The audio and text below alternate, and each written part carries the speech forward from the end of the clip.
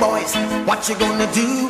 What you gonna do when they come for you? It's time now for another Pinball Profile. I'm your host, Jeff Teolis. You can find our group on Facebook. We're also on Twitter at Pinball Profile. Email us pinballprofile@gmail.com, and please subscribe on either iTunes, Stitcher, or Google Play.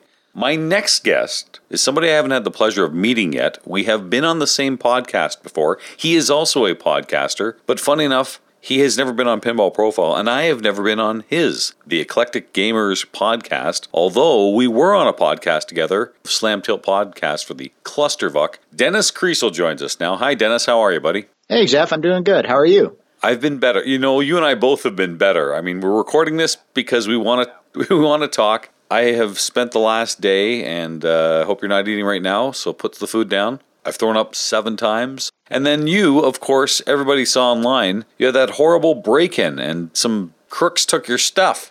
Yeah, I came back from work early for that one. It was a midday break-in, wasn't it? Morning to midday, yeah. I learned of the break-in a little after 11 a.m., and I had left for the office at about 7. So, yeah, sometime in that little 4-hour range. Man, I guess it takes all kinds or whatever. Do you wonder if they were scouting out the place or was just kids saw an opportunity? Oh,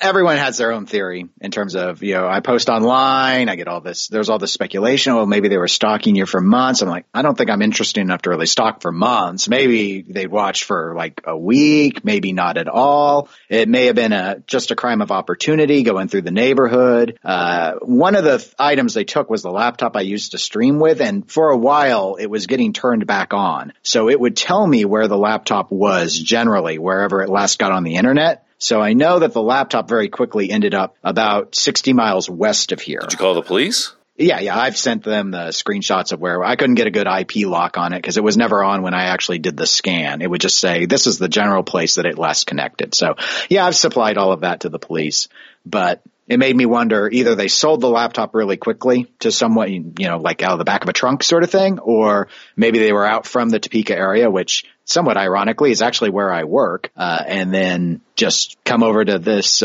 area, this county, which tends to have a higher valuation than the rest of the state, and thought, well, he doesn't have any cameras on the outside of the house. It looked like they tried to get in the garage first. Actually, I saw the door was lifted a bit, but it was locked. And then I think they just went around back and decided to break the window.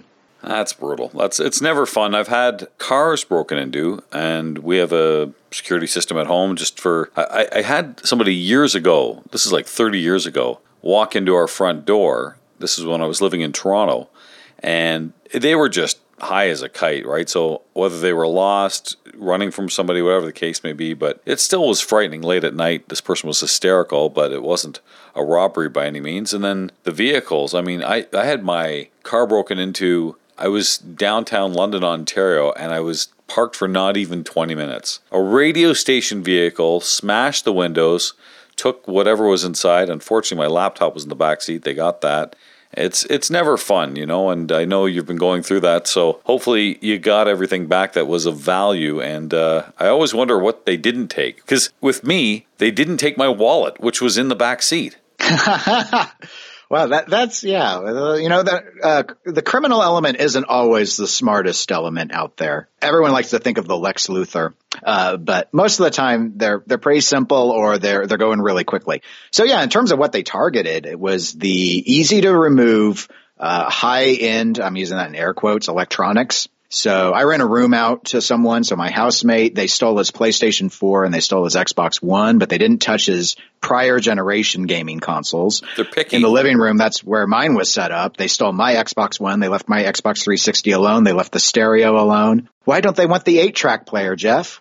What's the matter? I'd be all over that. That's my right. first go-to. Well, I made that up. I don't have one. I just wanted you to feel like you were still accepted. So, yeah, they did that. They got in my room. They got, of course, it's America, so I had guns. So they took those. I had a case locked up. One of them was from my grandfather. That's probably only most of the stuff I lost was gifts, but he was a hunting guide. And so he had a number of firearms and he gave me one of them. So they took the case with those, left my lock boxes. They tossed one on the bed, but they couldn't get them open. They didn't find the keys. They actually had the container with the keys, but they couldn't open it, which was good because I had $1,000 in cash in that box. That's my buy a used pinball project fund. So they left my cash. They stole my piggy banks. So they took all my loose, it wasn't quarters because I take all the quarters to play pinball, but they took all my dimes, man, my dimes. Piggy banks are huge in Canada because we have loonies and toonies. That's big bucks. Yeah, I had a couple of these. They're kind of like, they look like AA batteries, but it's just like a bank version. And I got them years ago. So I just dropped the loose change in them because I don't like to carry loose change in the wallet. So they took it was about 30 items that were missing. Now, some of those are really small things. Like they grabbed my laptop bag. I had all my laptop stuff in one bag. Very convenient for them, since I always put it away after I stream. So there were a lot of USB cables and hubs and external hard drives. They took stuff like that. Didn't take any TVs, didn't take any monitors, didn't touch the pinball machines. A couple of them were covered in glass because they smashed the room where the pinball machines are to get in. So I vacuumed that room 3 times. I still am finding shards of plate glass. Not fun. There's got to be an easier way to get into the news than having your house broken into, or in the case of Christopher Franchi, having a flood. You do enough. You don't need to be a victim to get into the news because, as we talked about, you've got the Eclectic Gamers podcast. You're frequently on This Week in Pinball. Great podcast with Zach. And even on the website, too, you've contributed more than once, too. Is that a lot of fun for you? Oh, yeah. I like writing. I actually started in November of 2017 with Pinball News. I had researched a piece on the premier street level series of games for the podcast, for the Eclectic Gamers podcast. And then I thought this would make a lot more sense written down. No one wants to go and listen to an audio podcast to do research. It's too tedious. So while I enjoyed putting together the segment afterwards, I thought I should write this up so that anyone who wants to learn about them later doesn't have to listen to my voice droning on, trying to find the timestamps. It would be hard to search for it anyway. So I compiled that and gave it to Martin over at Pinball News, and he liked it and he ran it. And then it just kind of snowballed from there. I had another podcast episode where we had Nick Shell on, who's with the Roanoke Pinball Museum now. And he was doing his tour around America on giving lessons on how to fix EM games. And so that kind of led to a thing about Harry Williams and how he had some games over with Bally, which I didn't know until we were talking about that segment and when I was putting together my research so I don't look like an idiot when I have the guest on. And then Jeff with This Week in Pinball reached out and went in an article on competitive pinball. The growth of pinball. And I looked at it from the competitive growth aspect and also what I could try and piece together on the collector side. And he said it went over well, and he had some guides he wanted. So I did a guide on manufacturers, and then I suggested a guide on design. So anyway, I think I had like 8 articles last year, including the ones I co-wrote. I've been so busy lately, I haven't actually made much progress on the next one I've been toiling away at. But yeah, I like doing that sort of stuff. That's my interest in the hobby, is I like to learn about the history of the games and understand like why those decisions were made that they were. I like to play too, of course, but I'm not going to ever be a big time collector. I'm not going to ever be a big time competitive player. So that's just sort of where I like to participate in the hobby. Well, let's talk about that first article, the growth of pinball, whether it's collections or competition. Here we are in 2019. We've seen the number of players in competitions on IFPA continue to grow. Sure. But obviously, as we see game manufacturers make different editions, limited editions, collector's editions, are pinball machines being purchased more by collectors or more by competitors? What do you think? I think more by collectors. I think the purchase level is mostly on the home market at this point, at least in the United States. But I think worldwide it's mostly the case. I do believe that there has been, because of the growth in competitive pinball, a surge of people willing to operate games. Now, a lot of those are more hobby operators that maybe have an arrangement with one bar or a restaurant or something, and they're maybe in their mind they're doing it to make a little bit of money or have a place to sort of station their games so that they can actually own more games even though they don't have the space in their house for it. And the numbers from the IFPA don't lie. There's clearly a large amount of growth on the competitive pinball scene, but it's very easy to get in on the competitive pinball side of things without investing enough money. That, think about if you had 10 people, it would be my example. So 10 people, and you go out and you're going to play on location once a month in a tournament. And that's going to be, let's say that when you do that, you generate $10 worth of coin drop. And so you're talking $120 per person per year. Even if you brought in 10 new people, that ain't going to even buy you one half of one new machine. So I don't know that in most of the markets that the competitive growth is enough to fuel the game purchases that we're seeing. So while that's going up, it's maybe more of a what's the cause and the effect, or what's the chicken and the egg. I think that the competitive pinball, seeing more games on location, has sort of increased the ability for people to go, oh, I can play now. And oh, look, they have leagues or they have tournaments. Let's go do that. That will be so fun.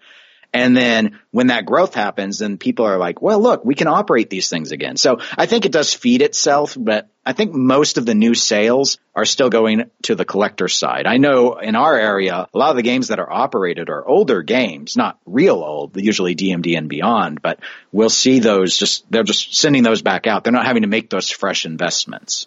When new games come out, we hear a lot of people talk about the code. And let's just assume the code is almost done. Let's not talk about when it first comes out. Let's just say nearly completed code. Are they spending timeless amounts of time, the people like Lyman and Dwight and Lonnie and Kiefer, are they spending endless amounts of time for the collector or for the competitor? Probably depends on the coder, on how their mind works. My general impression from interviews with Lyman Sheets and Kiefer, let's start with Lyman first. I think he very much, because he's a high-level competitive player, he seems to be really big into balancing and having these rules with all these particular stacks, and you get this multiplier going for this one shot. I'm kind of thinking Walking Dead right now. And it just seems, it jives really well with the competitive mindset, at least the high-end competitive mindset. And I know a lot of competitive players, if you ask them, name your favorite coder, a lot of them will say Lyman Sheets. But you take someone like Dwight Sullivan, and you hear, I know Zach Minnie with This Week in Pinball and Straight Down the Middle will often say, well, he codes moments about these, the light show going off during Game of Thrones, and this really big build-up, and the sounds and how it all integrates together, and the feeling you get when you play Ghostbusters. And that sort of approach might be seen as something that's more for the casual player, which I think Dwight still wants it to be competitively viable, but I don't think that might be the foremost type of player in his mind. And then you've got Kiefer over with the Jersey Jack, who, very good competitive player, thinking about balance and stuff as well. But it seems to me that most of the games that he's working on with Jersey Jack are these really deep journey pins. And I'm assuming that's because when you're asking for over $9,000 for a game, it better last more than 2 weeks. That's definitely the case with the new Pirates of the Caribbean. I know some people that have just purchased it, and good friend to pinball from IE Pinball, Carl D'Angelo, just rants and raves about how much fun that game is. And again, even locally here, people I know who've purchased it just go on and on. Ryan C. can't get enough of it from Head to Head Pinball Podcast because he says it's just so fun to play multiplayers and the plundering and everything else. So, you know, I feel bad for Jersey Jack, the delay to get that game out, but that is a massive, massive sleeper hit game. Yeah, and we've seen that depth from them before with Hobbit. We saw it with Wizard of Oz, and those were Kiefer-coded games. And Lord of the Rings, that's the whole thing. I mean, if you really want to have the challenge and journey of trying to get to Valinor, very, very difficult. And most of the journey pins seem to be oriented that way. Now, you can have another game, like I'm thinking the Ultimate Do or Die in Iron Man, where the code itself is not particularly deep, but getting through what is there is very challenging. So there's sort of two angles you can go at it. I know with the new Munsters game, one of the things I've seen some highly skilled players complain about who have acquired the game or put a lot of time on the game is that it's got that rule set that reminds them of Iron Man, but getting through it isn't as hard as Iron Man. And that's frustrating to people that if their ultimate goal is to basically get all the way through and then they're sort of done with the game, there's a collector type that's like that. It's like, I want to see the wizard mode, and then once I've seen the wizard mode, I've quote-unquote won the game and I'm done with it. What do you think of the theme of the Munsters? I've played it a few times, not many, although I have to get up to speed for the Stern Pro Circuit Finals. It was one of the games announced. Beautiful game, great shots. Yeah, the code's not the deepest in the world, but I thought the integration with the video was spectacular, the sounds, the art. I really like the game, and again, to me, any game, if it shoots well, I know code will catch up, and I'm excited by that. Yeah, I think it looks to me, I still have not played Munsters. We have one on location, but the weather has been atrocious out here, and I've not gotten a chance to get up north and play it. That said, from what I have seen on the streams, I agree with you. I think that the theme works really well. I actually like the simpler rule set styles. Iron Man's one of my favorite games to come out of Stern. And so when I heard that that was the approach Dwight was taking with Munsters, I thought that's really going to appeal a lot to me. As to the theme selection itself, I think that was a miss. I don't think Munsters was a good theme. It might not associate with younger people for sure, although you look at it and you go, oh, that's a Frankenstein, even though we know it's Herman. So the black and white video, yeah, that might not be something to a younger person. But again, for somebody older, I think it's, if you're looking for the collectors, we'll see how that one goes. But again, Stern doesn't release their numbers. They're a private company. They do not have to. I'm just curious how that one will do. I know a lot of people that have purchased them. I was at one of the dealerships and this guy I was talking to, I think I mentioned this earlier, he bought 20 pins in the last 8 months and that's all he's ever bought. So he's just like really into it. He was buying the Munsters. He was quite excited by it, although he was flipping a coin between that and the new Monster Bash. And he asked me and I said, they're both great. It depends what your fancy is. Wow, you were a huge help with him. Okay, if it's me and money's not an issue, I'm actually buying Monster Bash, and only because I already know what I'm getting with that. I don't know what I'm getting with Munsters, although I love it. I mean, if money was an issue, I'd have them both. So Monster Bash for 20 plus years has been one of my favorite games, so I guess I gotta lean that way, and all the new toys that they've done with it, it looks pretty good. But he also asked me the week it came in, right? Let me get more time on Munsters, I might flip a coin on that. I might switch. Tough to say, right? I think of Star Wars. I played Star Wars last night, and we're now a year and a half into Star Wars, correct? Yeah, I think so. I'm just starting to understand the game. You've mastered the action button. Yeah. Smack, smack. Smack. Yeah, that's fine and dandy. It's more about, the multipliers in the right spots. It's more about the hurry-ups. It's more about which character, getting into the multi-balls. I hear you can just lock that multi-ball, the multipliers on anything you want and go for any multi-balls you want. You just do what you want. Josh says he doesn't move it. Now, as your multipliers go up, instead of it being 3 multipliers, it reduces to 2 and then 1. So you better make sure you're on the money shot. So if you're in Han, make sure it's on video mode, or make sure it's on the hurry up for the Death Star, those kind of things. So there's a little bit of maneuvering going around, but it's a different game for me. I don't think of it as a Steve Ritchie game, and I know he did it. Well, whose game do you think it is if it's not a Steve Ritchie game? Does it remind you of anyone? The left ramp reminds me of Steve Ritchie. The going around the Hoth or Death Star reminds me of Steve Ritchie because of No Fear.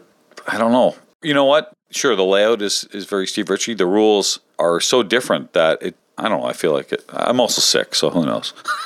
Yeah. Okay. Well, I mean, when I see it, I see a Steve Ritchie, but the reason I see it that way is it has the tropes I associate with him.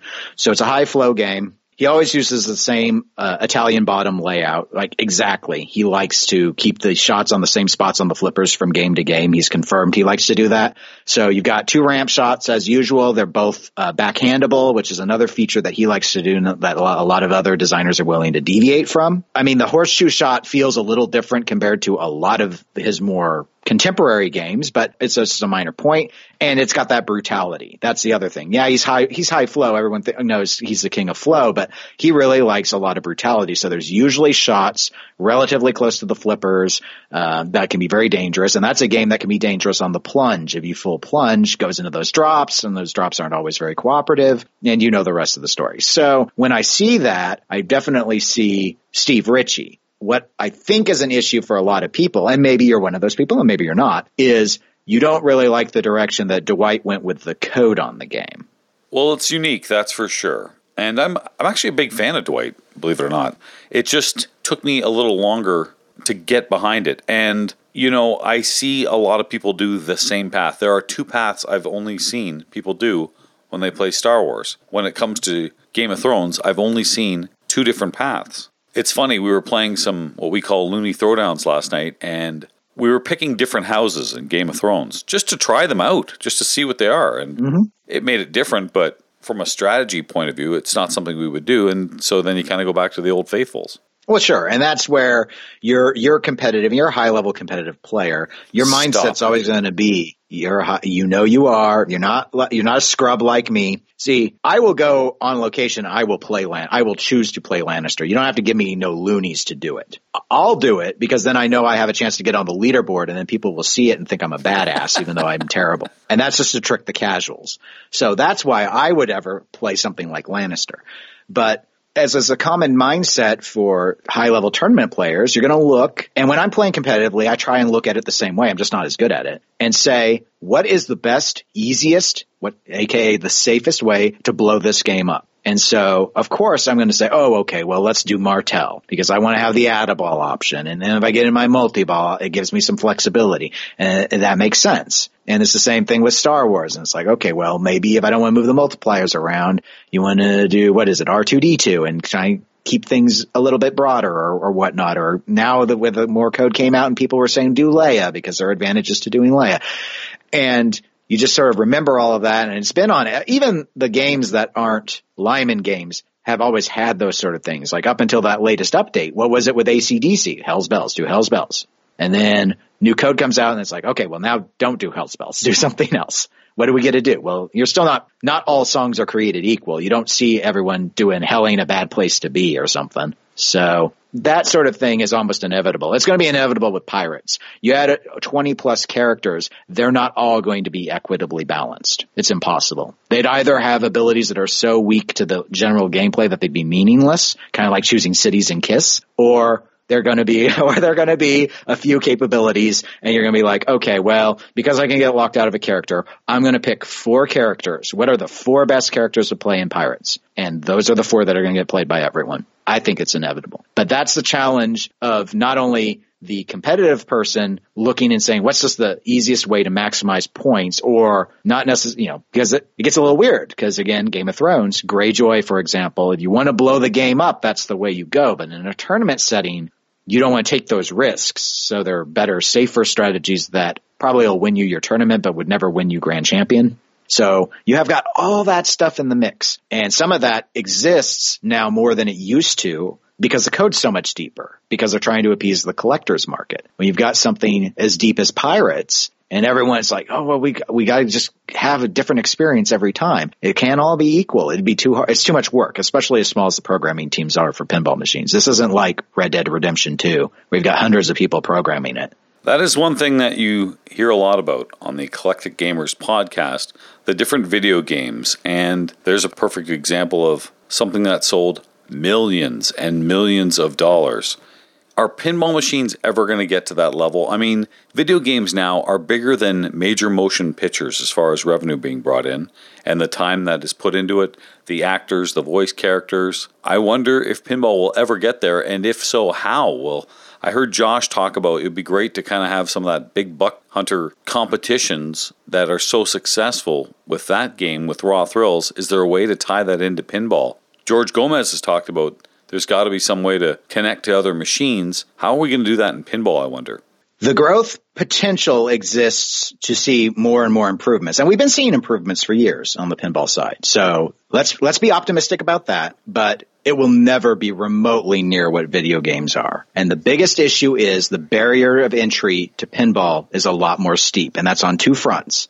Obviously, given the price of these machines, you cannot expect people to go out and buy them. They are too expensive, and they're just getting worse. When they're giving Fortnite away for free, and then you just pay for the downloadable content, I mean, that is brilliant. It is, and that's the thing. That's the difference from when pinball had its past heyday, like you're thinking late 70s or the Renaissance that happened in the 90s, and even the Renaissance that's happening now. But the big difference between the Renaissance now and those past experiences, especially the pre-90s experiences, is the home video game market wasn't really a big thing before then. It wasn't until the Atari 2600 came out, people started getting those things. There was the video game crash of 1983. It devastated the home gaming market. There were video game manufacturers who thought that home console gaming would never be a thing. It tanked so hard.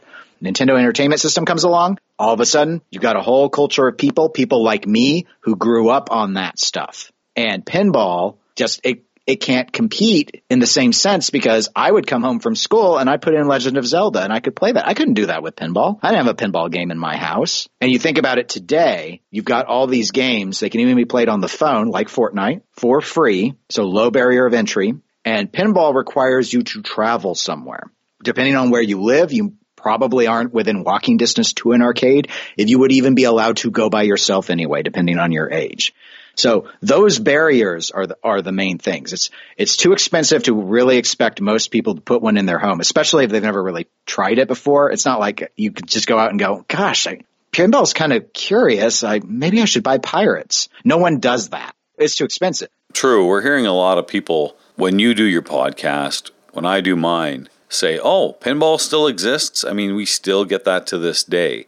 It's exciting to see what Zach Sharp and his marketing mind at Stern Pinball has done, where he's going to be bringing pinball in the form of the Stern Pro Circuit to ESPN on the Ocho, which will be great. So they're going to film this big event that I'm very, very fortunate to be a part of in Chicago at Bottom Lounge. And there, I assume, we're going to take the finals, maybe put that into some sort of package. I don't know how they're going to do it for TV because we who watch streaming on pinball, the better you are at pinball, the longer the game goes. Do you think of the poker and how many hands they edit when they show that on television? Think of darts. These guys are hitting 180, 180, 180, so the game goes faster. Elwin gets on a game, or another great player, Raymond Davidson, take your pick. You could have a half an hour game before the first person even plays their first ball. How is that going to relay on TV? Oh, terribly.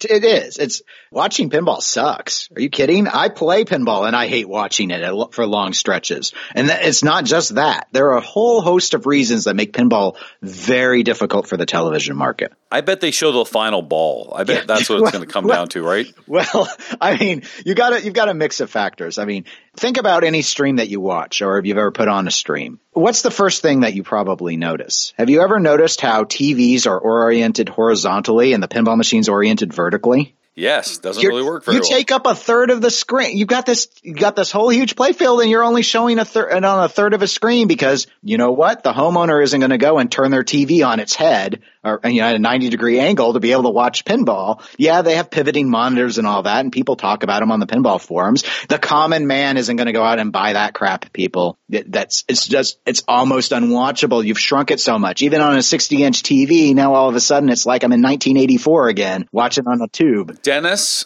I blame you for this, and I will explain why, Dennis. So much because of your hatred, whether it's on TWIP or Eclectic Gamers Podcast, your hatred for wide bodies, which would be better to see on those screens as opposed to the standard bodies. Wide bodies look a little nicer, but because you bash them every single week, every opportunity, even here on Pinball Profile, you, sir, are to blame for the lack of growth for streaming. Of course, I'm joking. Of course you are. I was actually very restrained. I even mentioned Hobbit and used it in a totally neutral light. I thought you would have been very proud of me, but here you are baiting me into my renowned shtick on my oft lamented complaints about wide body. Yeah, imagine wide bodies on stream. Okay, I'll give you this. They'd fill up a little bit more of the screen. Yes, you were already complaining about slow games, and here you are chucking a wide body. Hey, look, let's watch the ball move side to side to side. Okay, some of them aren't as floaty. There are definitely floaty games. Look at Demolition Man. That doesn't play like Demolition Man is a standard body game with a left-hand side that isn't even used. So yes, it's a great wide body. It's the best wide body that was ever made. Congratulations.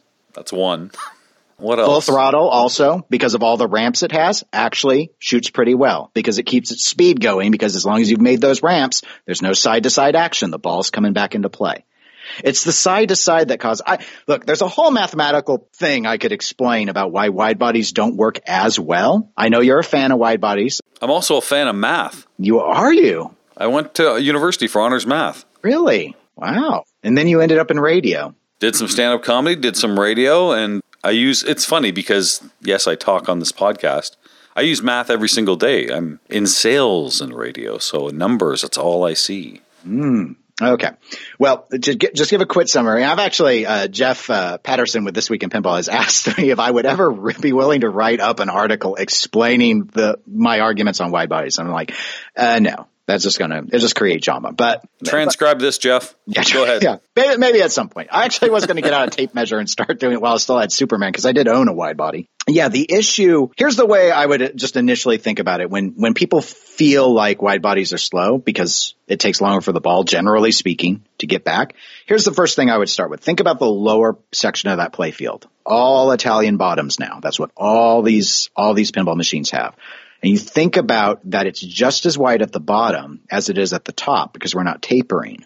Flippers are the same size as they are on a standard body. So you've got segments, especially in the lower portion of the play field, where you can't really interact with the ball. You're just waiting for the ball to get back to the flipper. And because the width is more, the inevitable outcome is you must wait longer before you get to be interacting with the ball again. The solutions are either expand the out lanes, a la Paragon, Beast Lair Death Zone, or you do a Hobbit where you stick a whole bunch of in lanes in and the game's super safe. But you're still waiting in that whole section for the ball to get back to the flipper. And you can't shoot down there.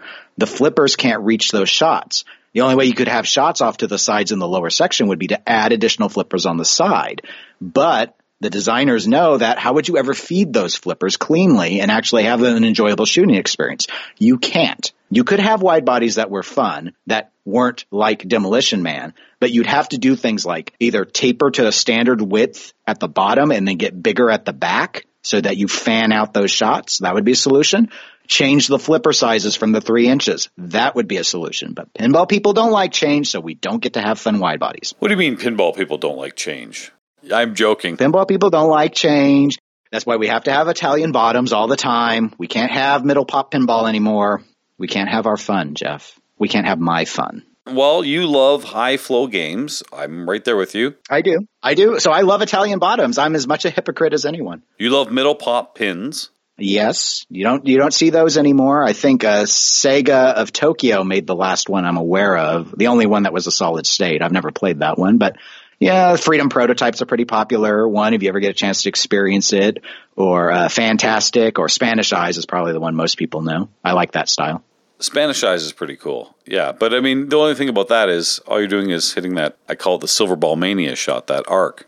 Yeah, I would like to see someone do a middle pop with our new knowledge, our more advanced knowledge of rules design and layout, where the pop could actually be worth a lot. You're using it as a passing tool, kind of like how center posts, Kirk posts used to be. Okay. Use it like that, maybe really incorporate it in a game. It moves you away from the standard bottom, the Italian bottom, and it also changes up this trap all day. I know everyone likes to complain about Premiere and their end of stroke huge flippers as of Bone Busters for letting you trap up easy, but trapping today is really easy with these Italian bottoms compared to what it could be. And I wouldn't mind to see a little more challenge like that. But a lot of people feel very comfortable just sticking with that consistent bottom. There's a reason why everyone does it.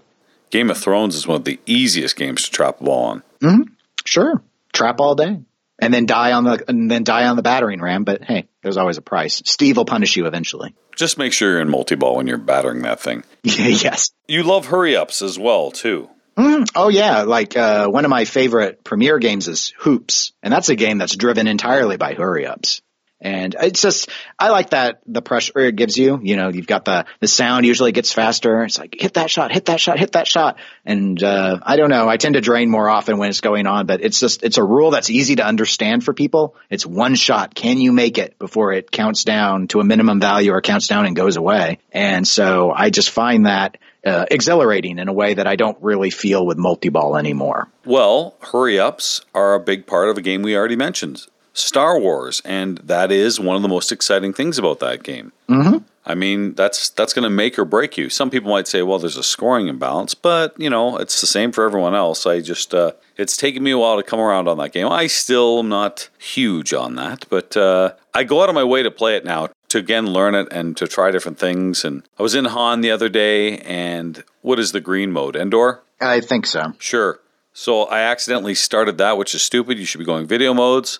And then I'm like, I am in jail until I complete this. And I think there were 8 shots. And I was like, okay, it took me till ball 3 to get rid of it. Now, if you play R2-D2, playing Endor stacked with other things is very, very beneficial. Now, that is something you don't like about pinball. You cannot stand stackable multi-balls.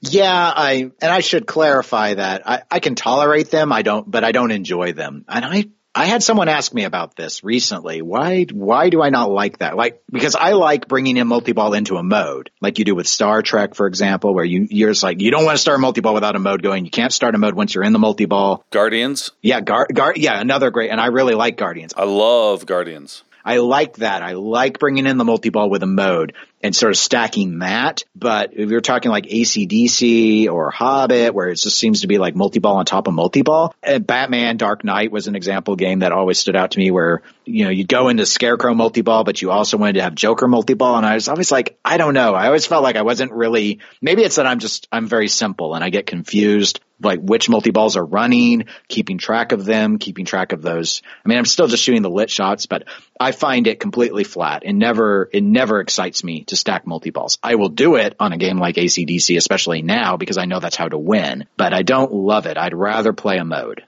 I'm curious, some of these games we've talked about are going to be at that Stern Pro circuit in Chicago at Bottom Lounge.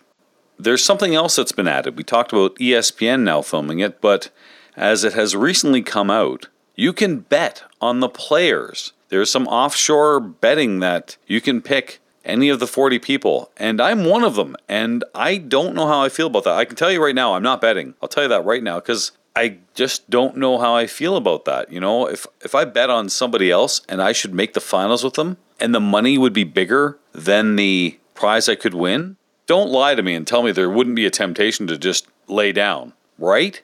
No, I'm not saying I would. That's why I'm not betting. I'm not betting. It's not healthy. Let's just put it that way. I'm not going to say it's unhealthy, but it's not healthy. I get the fun part of it. I think that's kind of cool. And hey, last year at Pinburg, there was this fun. It didn't cost anything. A bunch of us, I think there were 60 people. It was on an Excel spreadsheet. I don't know if you were on it, Dennis, or not, but we picked 5 people we thought would do well. And you got maximum points for if they finished first. So if they finished first, 840. I don't even think we allowed Keith Elwin to be in it, actually. But you know what I mean? So if you came in last, you get 1 point. And then the top 5 scores. It was fun. There was $0 in it. I was cool with that. And I have nothing against gambling. Trust me, I'm going to be in Vegas at the end of March. You want to see me? Check a poker room or a craps table. That's probably where you'll find me. So I'm not nose up in the air to gambling by any means. And I'm also there for March Madness. Bet. I'm going to be like Fred Flintstone on that old episode. This is interesting because it's real people, and I wonder how they come up with the odds. Could there be collusion? I guess there could be with anything. I mean, Floyd Mayweather, when he fights, he puts money on himself. Didn't Pete Rose get banned from baseball for... Well, and that's the thing. Pete Rose is what's coming to my mind. That's what's coming to mind. Never to be in the Hall of Fame. And why? Because he bet on games that he was involved with, and that potential obviously exists here. You've pointed it out, and it's permissible because this hobby, this sport, if you want to call it a sport of competitive pinball, has now grown with so many people and is starting to get more attention. And even with the challenges of televising and streaming and all of that stuff, it's still attracting more eyes than it had 5 years ago, 10 years ago. And so things like this are cropping up now. But we have no governance on any of it. We have no sanctioning body. We have nothing that comes out and says, you can't bet on yourself or you can bet on yourself. It's all just silent. And so, yeah, what if someone wanted to bet that someone else would win and they were in the tournament and they sandbagged to help ensure that person would perform, as for an example? Or what if, I'm like, hey, I'm with the mob. This is my Italian accent, so you just have to deal with it. Well done. Thank you. You voicing the mafia? That's really well done. Hey, Jeff, I got an offer for you. I need you. I need you to lose in the semifinals, man. Here's $10,000. Yeah, well, first of all, I'd have to make the semifinals. I'm usually a one-and-done guy. I believe in you, Jeff. We believe in you. You know what? I also don't want that on my mind as I'm actually playing, because I know it's exciting for some people, and all power to you. I'm not here to judge. I certainly know I gamble on other things. I took a bath on the Rams losing at the Super Bowl, but I think I got to separate myself from this. Yeah, I mean, I'm not a big gambling sort of person myself. If people weren't talking about this, I probably wouldn't put much thought into it at all, honestly. And maybe I should do a better job given I do podcasting as well, but it just wouldn't have stood out to me as a thing because I don't think much about it. But as I've been in more groups watching people who are more competitive than me talking about these sort of things, I'm always amazed at what stands out to people in terms of what they find interesting or exciting, exhilarating. The thing for me in this regard is I remember, not because I was there, but because of my own research on the past of pinball, the damage that the gambling side of pin gaming had on what we call novelty pinball was so significant. You think about Roger Sharp and the shot that saved pinball, and all the gambling was a real thing that was happening with all the Bally for years was just pushing bingo machines. They didn't have novelty pinballs until they brought Ted Zale back in under their auspices and said, here, we need to have a novelty pinball division because too many laws are being passed to stop us from taking kids' lunch money. And you can like those games. You can like pin gambling. You can like dollar games. But I would just caution, don't forget that pinball was a shameful thing for a lot of people for a long time because of those gambling elements and the reports that the mafia was involved, and there were these small-time criminal rings that used it as a way to make cash or to launder money or whatever. It doesn't matter.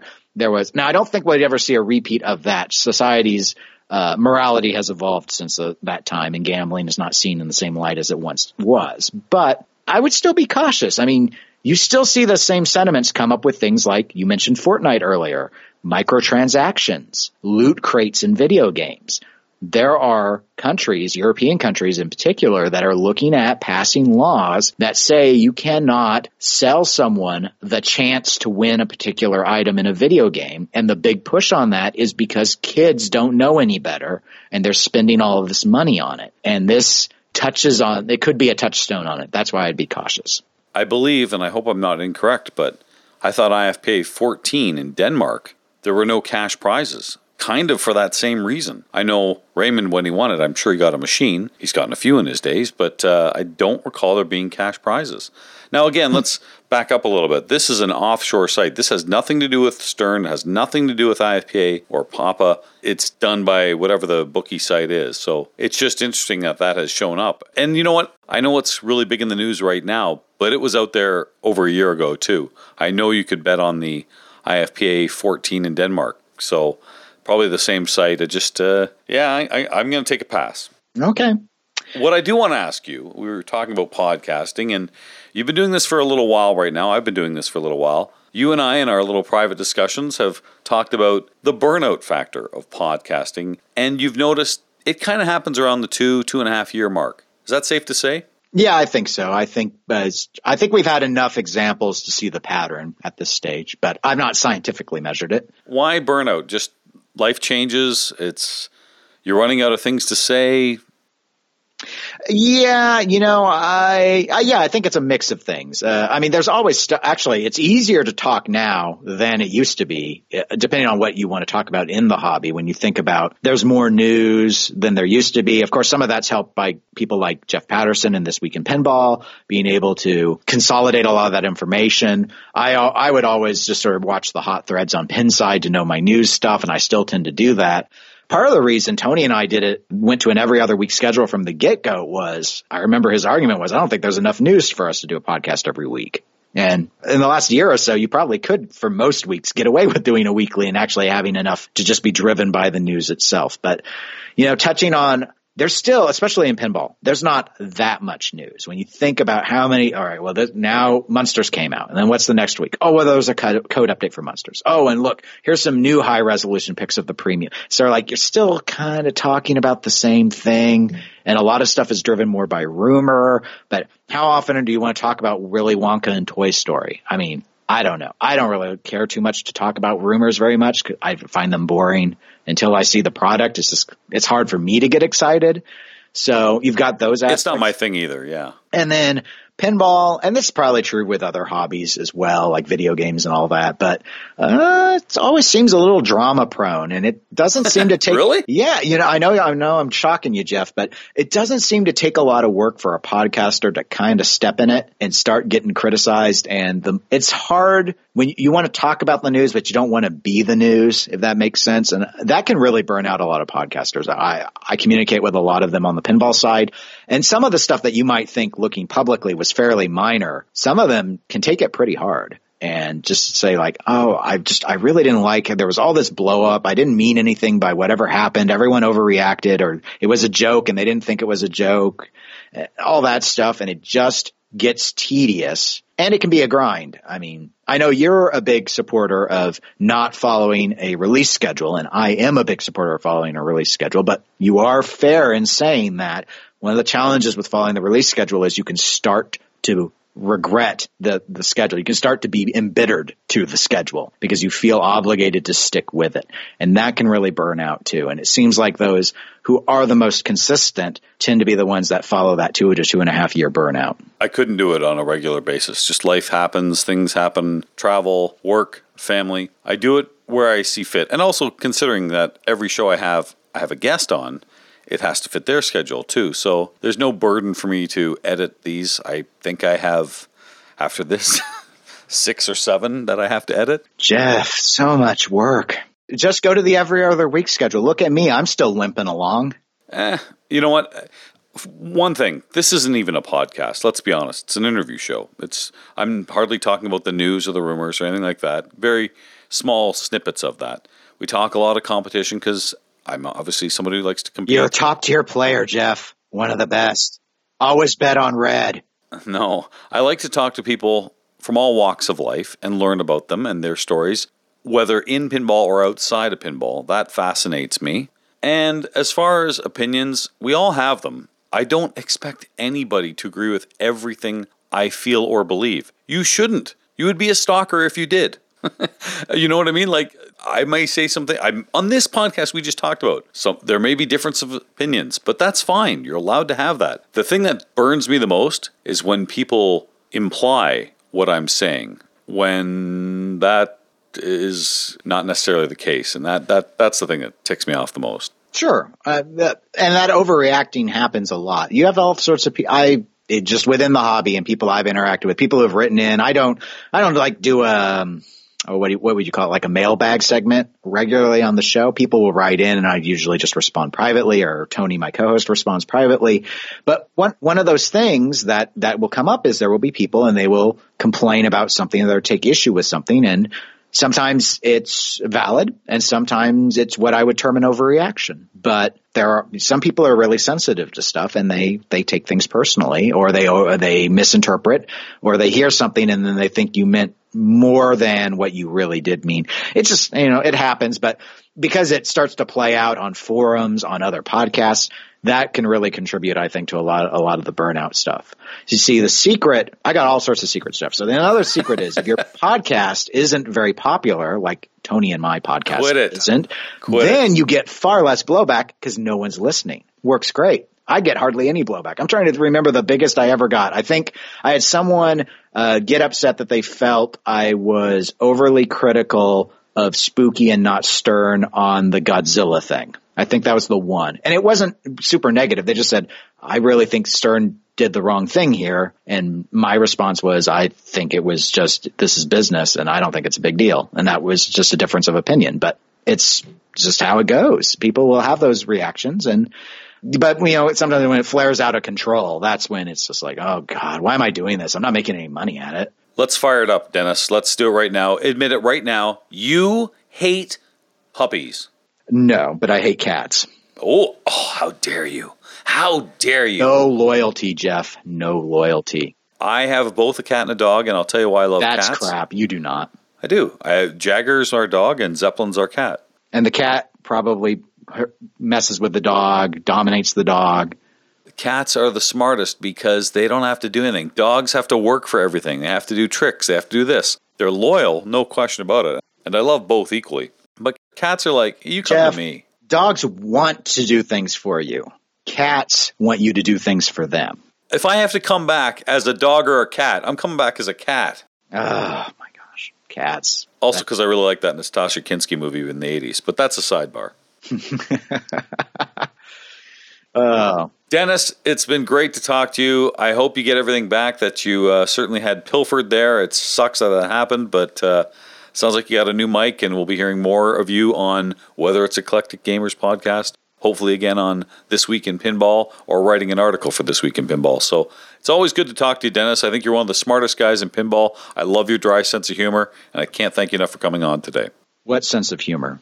That sense of humor right there. Whatever you say, Jeff. Whatever you say. Have a good one there in Kansas, buddy. You too. This has been your Pinball Profile. You can find our group on Facebook. We're also on Twitter at Pinball Profile. Email us pinballprofile@gmail.com. Please subscribe on either iTunes, Stitcher, or Google Play. I'm Jeff Teolis.